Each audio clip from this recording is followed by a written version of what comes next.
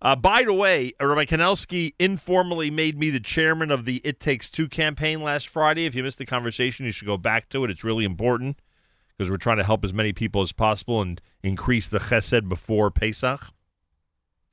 Someone wrote on the app, I made someone kvel mit zel. I zelled a few shekels to an Israeli kollel couple. It took 10 seconds, and it made their Pesach a slightly less stressful one. This initiative is giving me nachas. Thanks, JM and the AM, for making this a priority. Thank you. And yes, if you zell someone $50, I'm just using that number randomly. If you zell someone or Venmo someone $50, who you know can use, help with groceries for Pesach, what a tremendous chesed that is. And they're not going to give you a fight. It's not like handing them cash where they're going to fight with you about keeping it. Once you zell it to them, they're not returning it to you, I don't think. So, great initiatives. Yasher koach to everybody. Rabbi Mordechai Kanelsky is the executive director of Bris Avram. They are always active before every Jewish holiday and every day of the year. But there's nothing like Erev Pesach and Pesach when it comes to Bris Avram.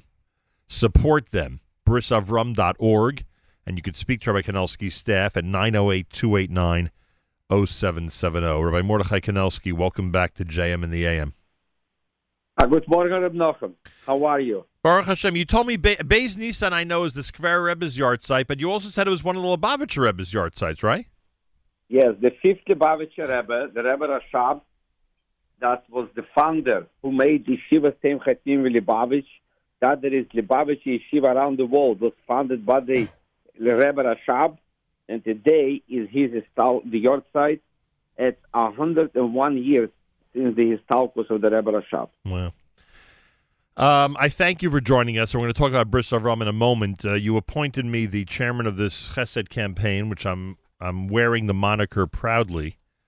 A lot of people are responding, Baruch Hashem. Oh, by the way, I spoke on Friday to our good friend Marvin Rosenzweig. He's going to go on the air with me and talk about some of the ideas of what people could do for folks on the before we get to Pesach. So he's another name of somebody who we thought would be appropriate and would be really good to have on and discuss some of the things that people can do to help. 100%.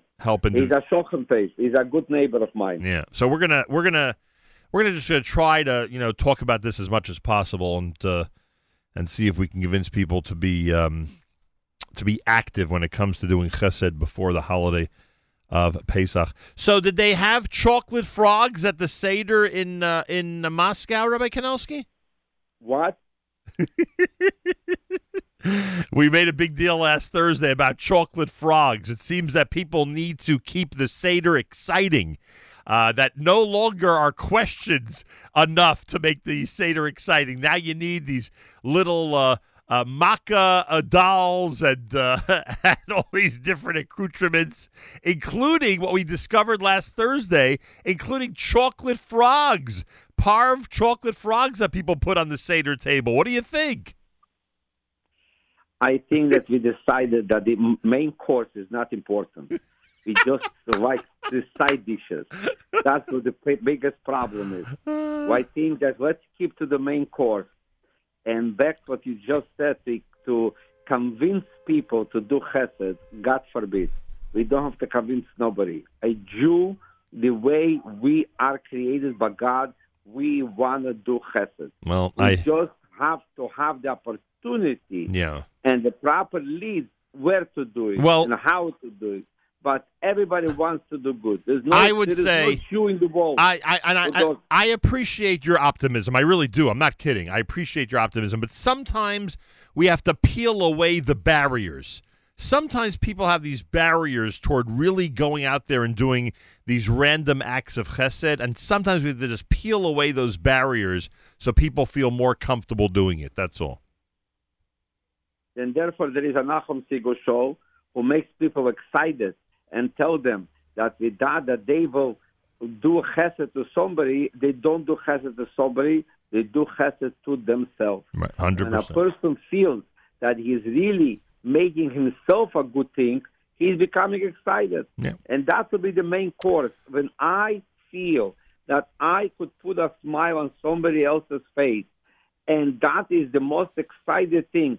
The Rebbe writes, It's a matona from God. It's a gift of God that a person is enjoying to do somebody else chesed. Yeah, look, I told you, my mother, who was raised with no money in her house, what she would tell us about Mos Chitim, what she would tell us about being there for somebody, how it makes you feel to do something nice for somebody Erev Pesach. By the way, last night, not to mix up too many topics, but I got to tell you this, Rabbi Kanelsky, I must tell you this. I think you'll be proud of me for this one. Last night I hosted the Shuvu event. Baruch Hashem, they're close to their goal. They're close to $1.5 million for the Shuvu schools in Israel, and as you know, the Shuvu schools started by attracting Russian Jewish children who came from the former Soviet Union to Israel.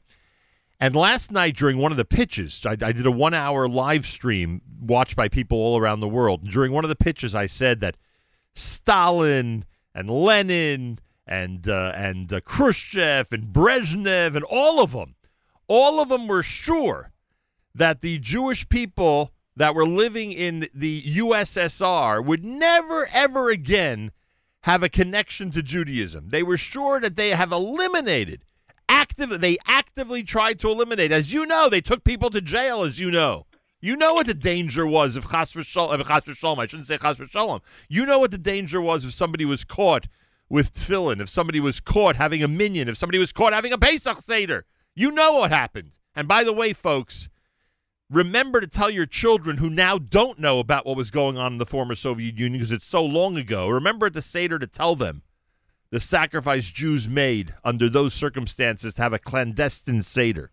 Anyway, Stalin, Lenin, Brezhnev, Khrushchev, all of them were confident that they will eliminate all of Yiddishkeit from the millions and millions of people that were of Jewish heritage, Jewish descent living in the former Soviet Union.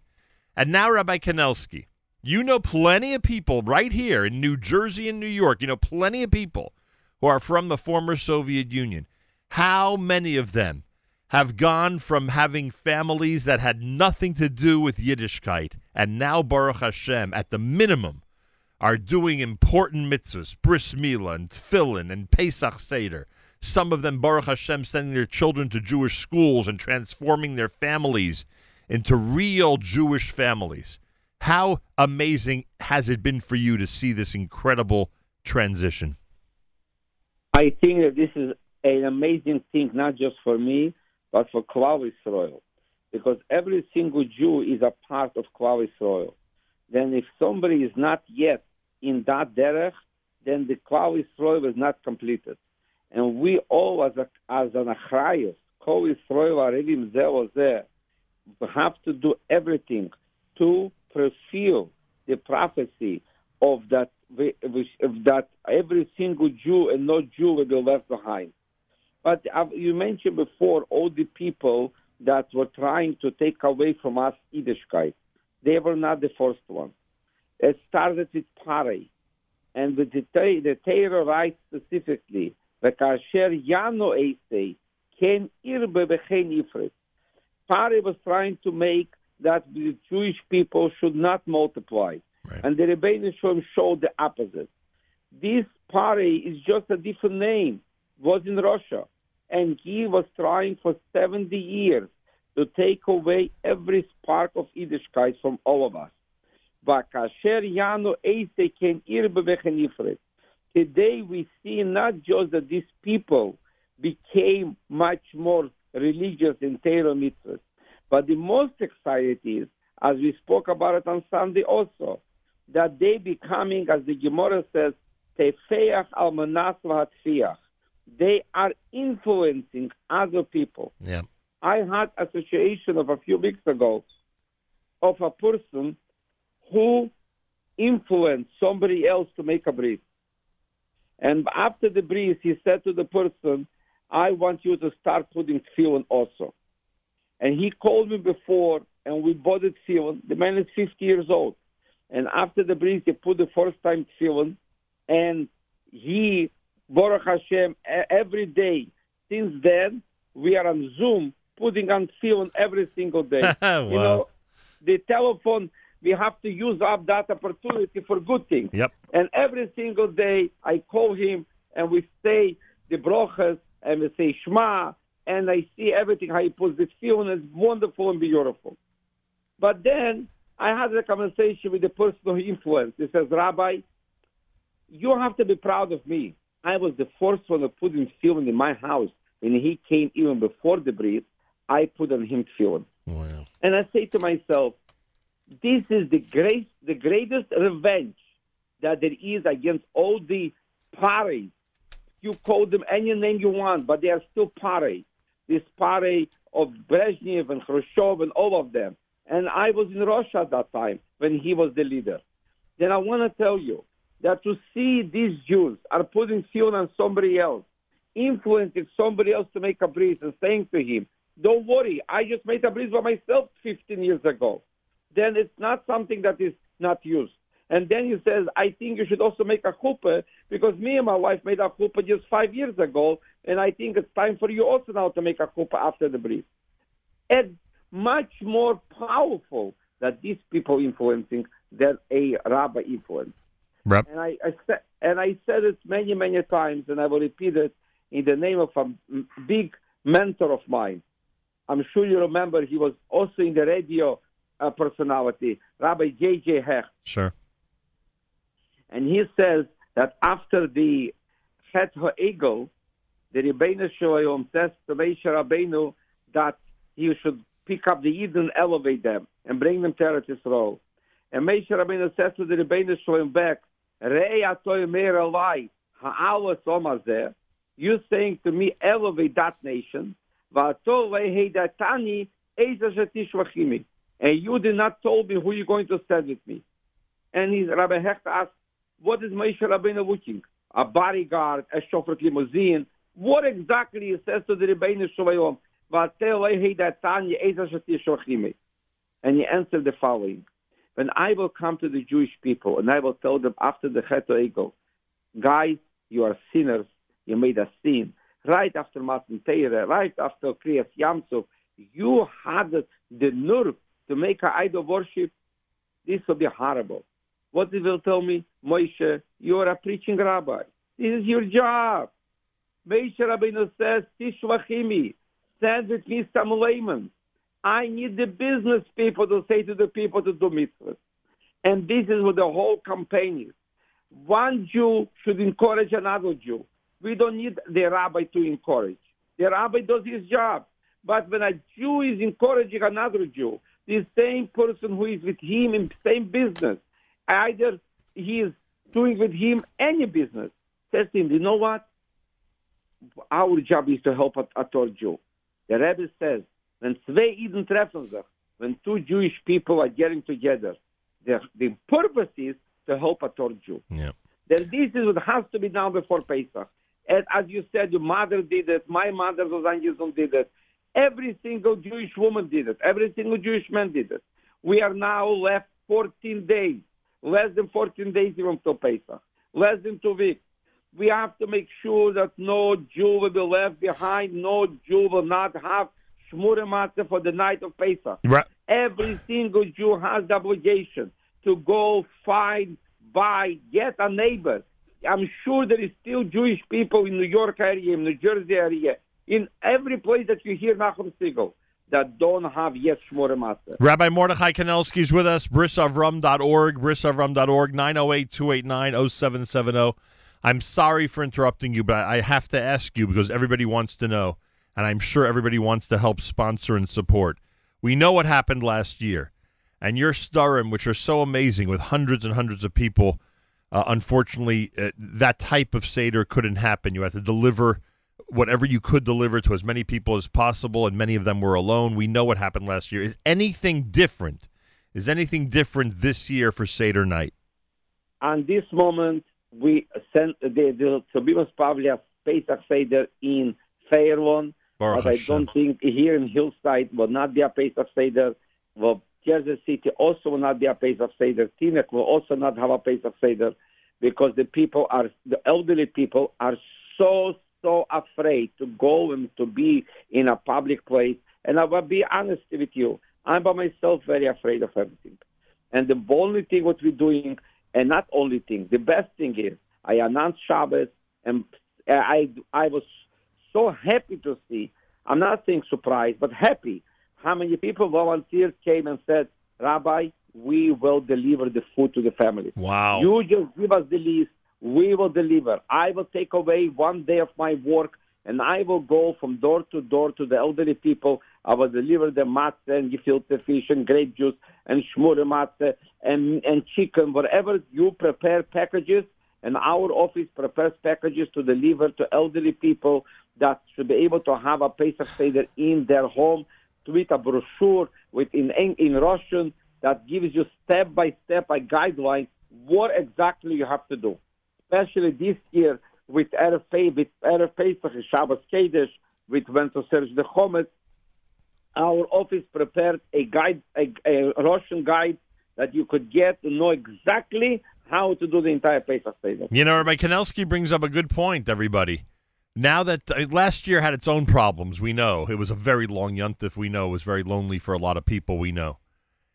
This year, not only do people have to take care of others who might be lonely during the 3 days in Chutz La'aretz, but in addition to that, as Rabbi Kanelsky pointed out, there are special instructions for this year.